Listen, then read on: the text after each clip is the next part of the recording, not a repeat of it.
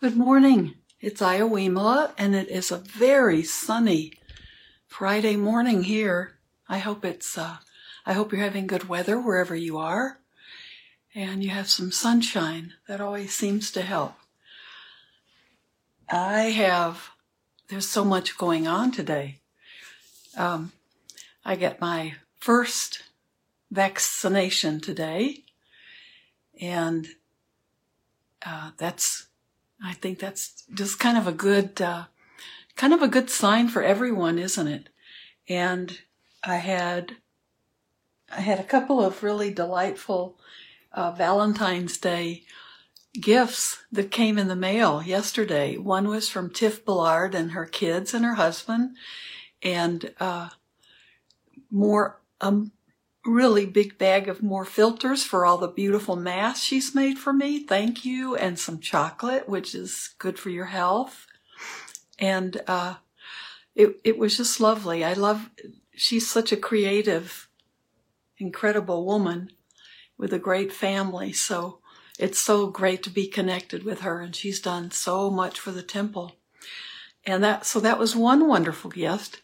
And the other was, look at this. Look at the mug. Can you see it? Can you see it really well? And the handle is the rest of the tail. And it just fits perfectly. It's just the nicest feeling. So my squirrel mug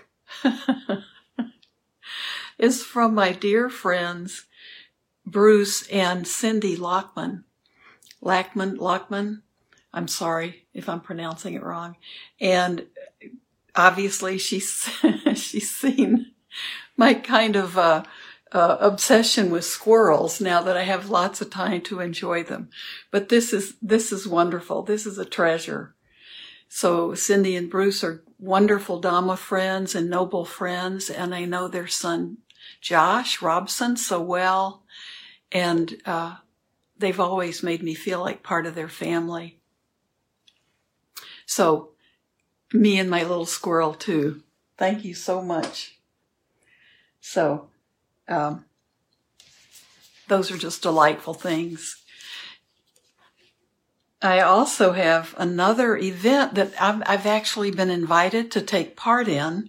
Bhante Sarnapala in Canada called me recently and asked if I would be interested, or he didn't call me, he messaged me and asked if I would be interested in being part of a sutta study group with other monks from Canada and the United States and Europe. And I said, yes, I'd love to do that. And that would just be fantastic. And he said it would be available for people to watch. It would be a discussion group with monastics, but it would be open to other people. So I got the details on that. And the first one, and all of you are invited to watch on either YouTube Live or Facebook Live. It'll be on both. And it's a Zoom sutra discussion, Words of the Buddha. And it's tomorrow, February the 13th, which is Saturday. And it's Toronto time and Eastern time for the U.S. are the same. I'm pretty absolutely sure. But Toronto, New York time is 6 p.m. to 7:30. So that means Central time, where we are here in Woodstock and Crystal Lake, would be 5 to 6:30. So you might want to drop in. You might see some of Auntie Sujata's picture is in the poster they made up. So he'll be there, and you might see some of the other monks that you know. And I will make sure I put the poster up on my Facebook page, and I'll be sure that the Blue Lotus Temple puts it up. And should be very interesting because it's all in English, of course, and it should be a great discussion. So I'm looking forward to that. I hope it becomes a regular thing, because for me it will be wonderful to hear different positions or different ways that different monastics work with the sutta and, just to get their opinions and their understanding and how they use it. I'm excited. It's a very famous sutta, and it's one that seems to be very appropriate for the times we're in and for the holiday on Sunday. So I'll leave you guessing as to what it is. So hope you can join that. So check out the posters. They're really great posters, and there's a picture of me on it too. So, and I think it's a little bit at least maybe 4 or 5 years old, and I look younger. Okay, so those are 2 wonderful things that are going on. Well, one were the gifts that people have sent me for Valentine's Day, but I wanted to say thank you to those people, and what a delight. I think I'll be smiling all day. And I already have coffee in my mug from Bruce and Cindy, so it's very wonderful to hold. It's a very cozy yet big mug. Thank you too. Okay. We have been looking at, don't look down on the defilements, they will laugh at you. And it's this little book, it's just full of wonderful things. And I said today, I read a lot yesterday, I did want to practice today. So there's a great, I can't resist, it's such a good book. There is a great section in it called Food for Thought, and a lot of his books will have a section where they're just little short points. Well, this list is, he probably has about 100. Let's see, how many points does he have? So I'm not going to read all of them. Oh, yeah. It's a lot of points.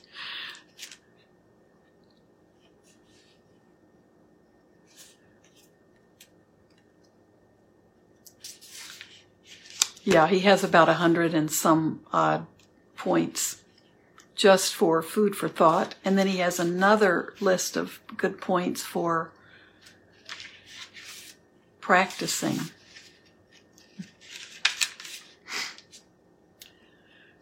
What is the right attitude for meditation?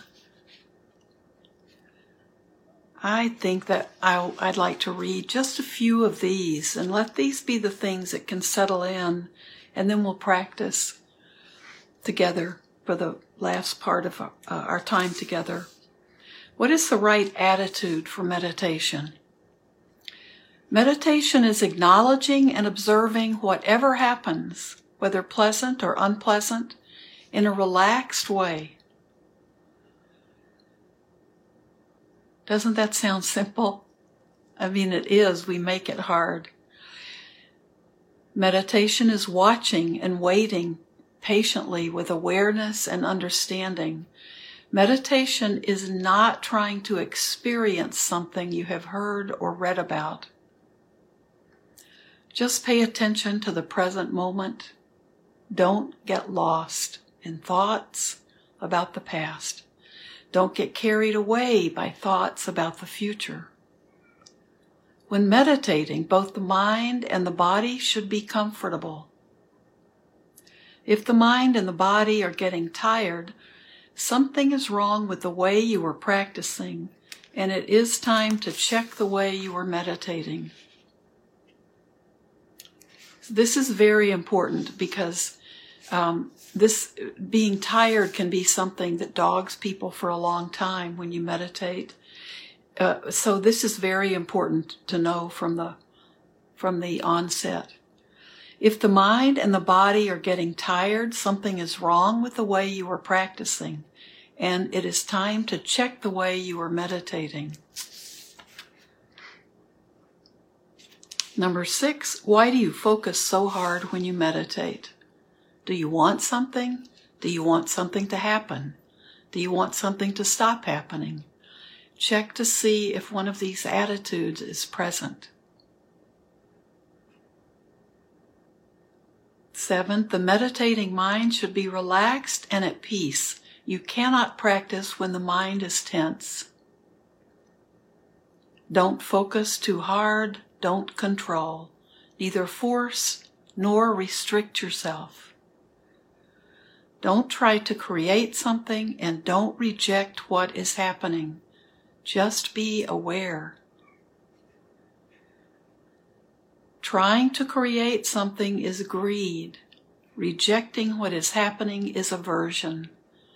Not knowing if something is happening or has stopped happening is delusion. That's so important because those are the 3 poisons that we're always talking about at the center of our samsaric journey. Greed, aversion, and delusion. So in our meditation, that's where we learn to see those. Trying to create something is greed.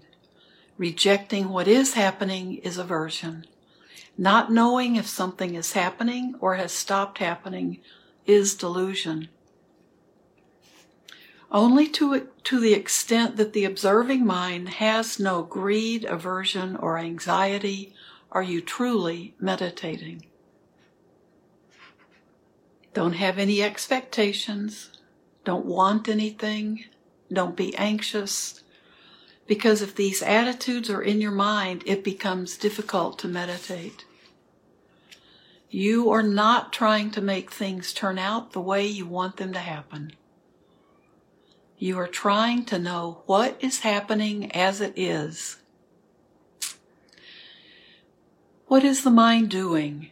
Thinking, being aware. Where is the mind's attention now?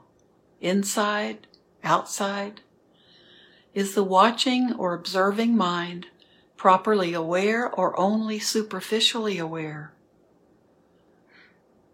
Don't practice with a mind that wants something or wants something to happen. The result will only be that you tire yourself out. You have to accept and watch both good and bad experiences. You want only good experiences? You don't want even the tiniest unpleasant experience? Is this reasonable? Is this the way of the Dhamma?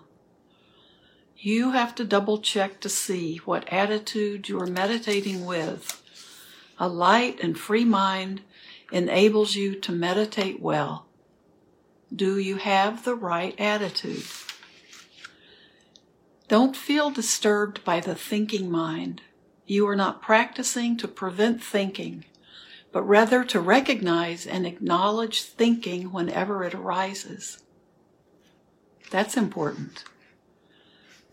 You are not practicing to prevent thinking, but rather to recognize it and acknowledge thinking whenever it arises. Don't reject any object that comes to your attention.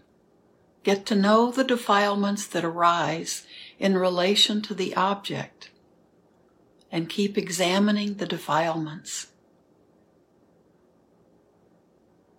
The object of attention is not really important. The observing mind that is working in the background to be aware is of the real importance. If the observing is done with the right attitude, any object is the right object. Only when there is faith or confidence, which in Pali is saddha, only when there is faith or confidence, effort will arise. Only when there is effort, that's vidya, mindfulness will become continuous. Only when mindfulness, sati, is continuous, stability of mind will become established. Only when stability of mind, samadhi, is established, you will start understanding things as they are. When you start understanding things as they are, panya, that's faith, will grow stronger. So we need some confidence in what we're doing, some faith to allow effort to arise, effort arises, then mindfulness can become continuous. When mindfulness is continuous, like on and off the cushion, then stability of that mind will become clearly established in us. And when samadhi is established, we start understanding things as they are. When we understand things as they are, then that faith and confidence grows stronger. 23 little perfect thoughts on what is the right attitude for meditation.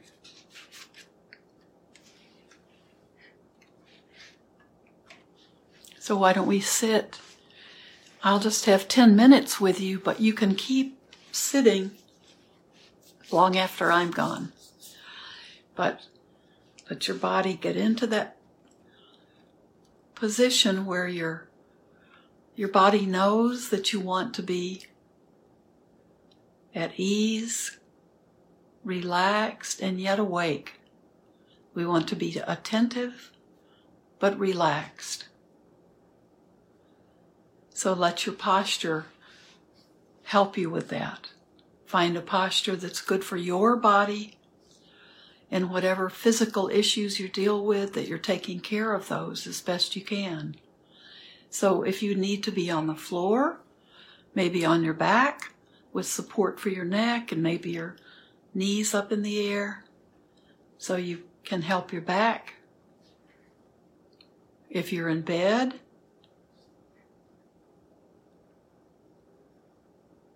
even if you're sick, you can practice, because you can find a position that helps you ease any chronic pain. This meditation can be a good way to work with pain. So be relaxed, but be awake. And just observe the body breathing.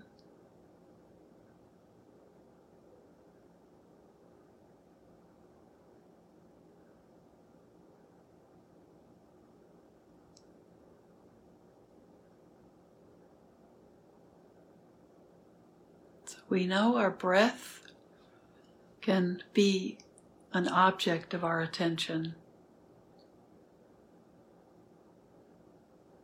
But using our other senses, we know we may hear a sound, there may be something that we feel or smell.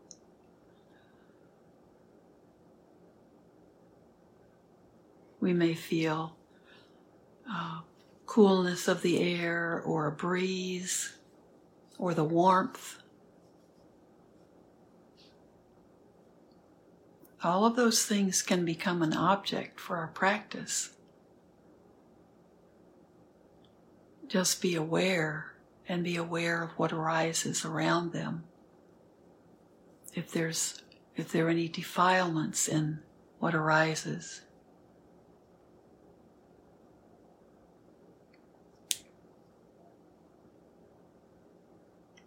But as soon as we become distracted by that, and we go off into other thoughts and go down those rabbit holes of other thoughts and other distractions, when we notice that, we come back to that breath. That's our anchor.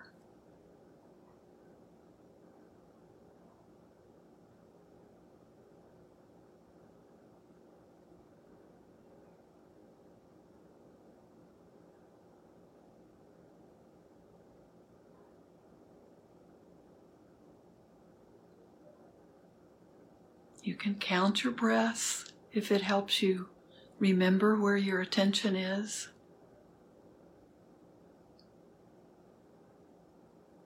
When you forget to count, you know you've become totally distracted. So just come back. Start over again. Just count up to 5. And then start over.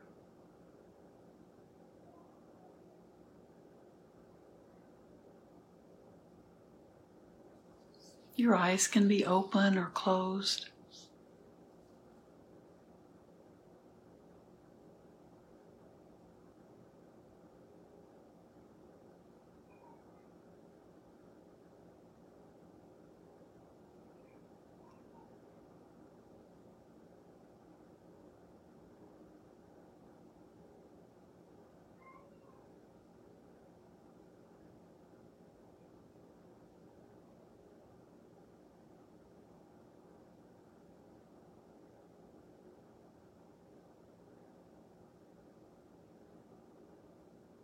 No expectations. Don't want anything.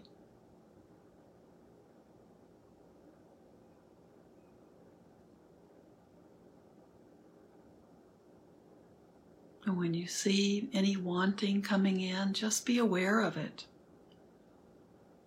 And let that wanting become an object for a bit. Then let it go.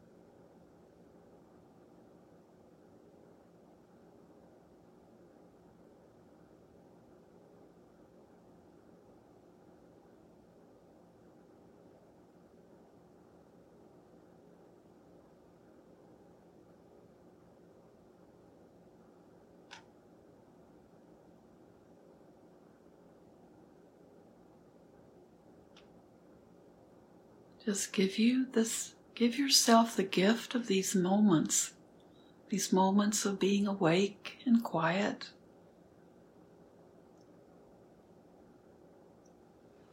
Nothing to do except observe your breath.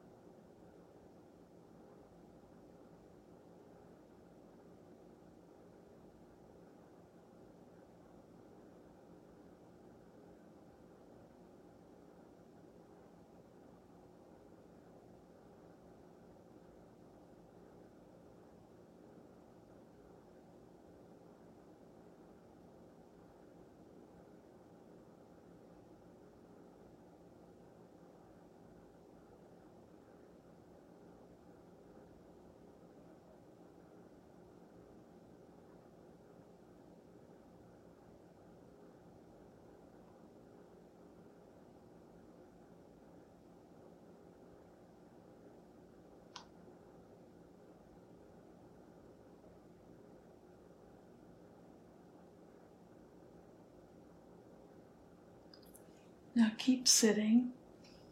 If you have the time, just sit with yourself. Just be with yourself. No pressure, just be with yourself. That means be with your body, with your thoughts, with the whole package. Just being attentive to what's going on.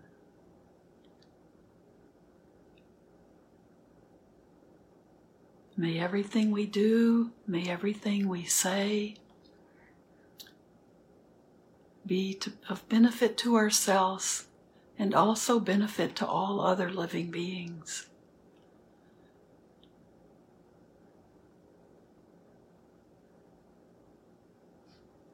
Maybe I'll see you tomorrow on the Sutta study with the other monks, but I'll see you Sunday for sure. Bye-bye.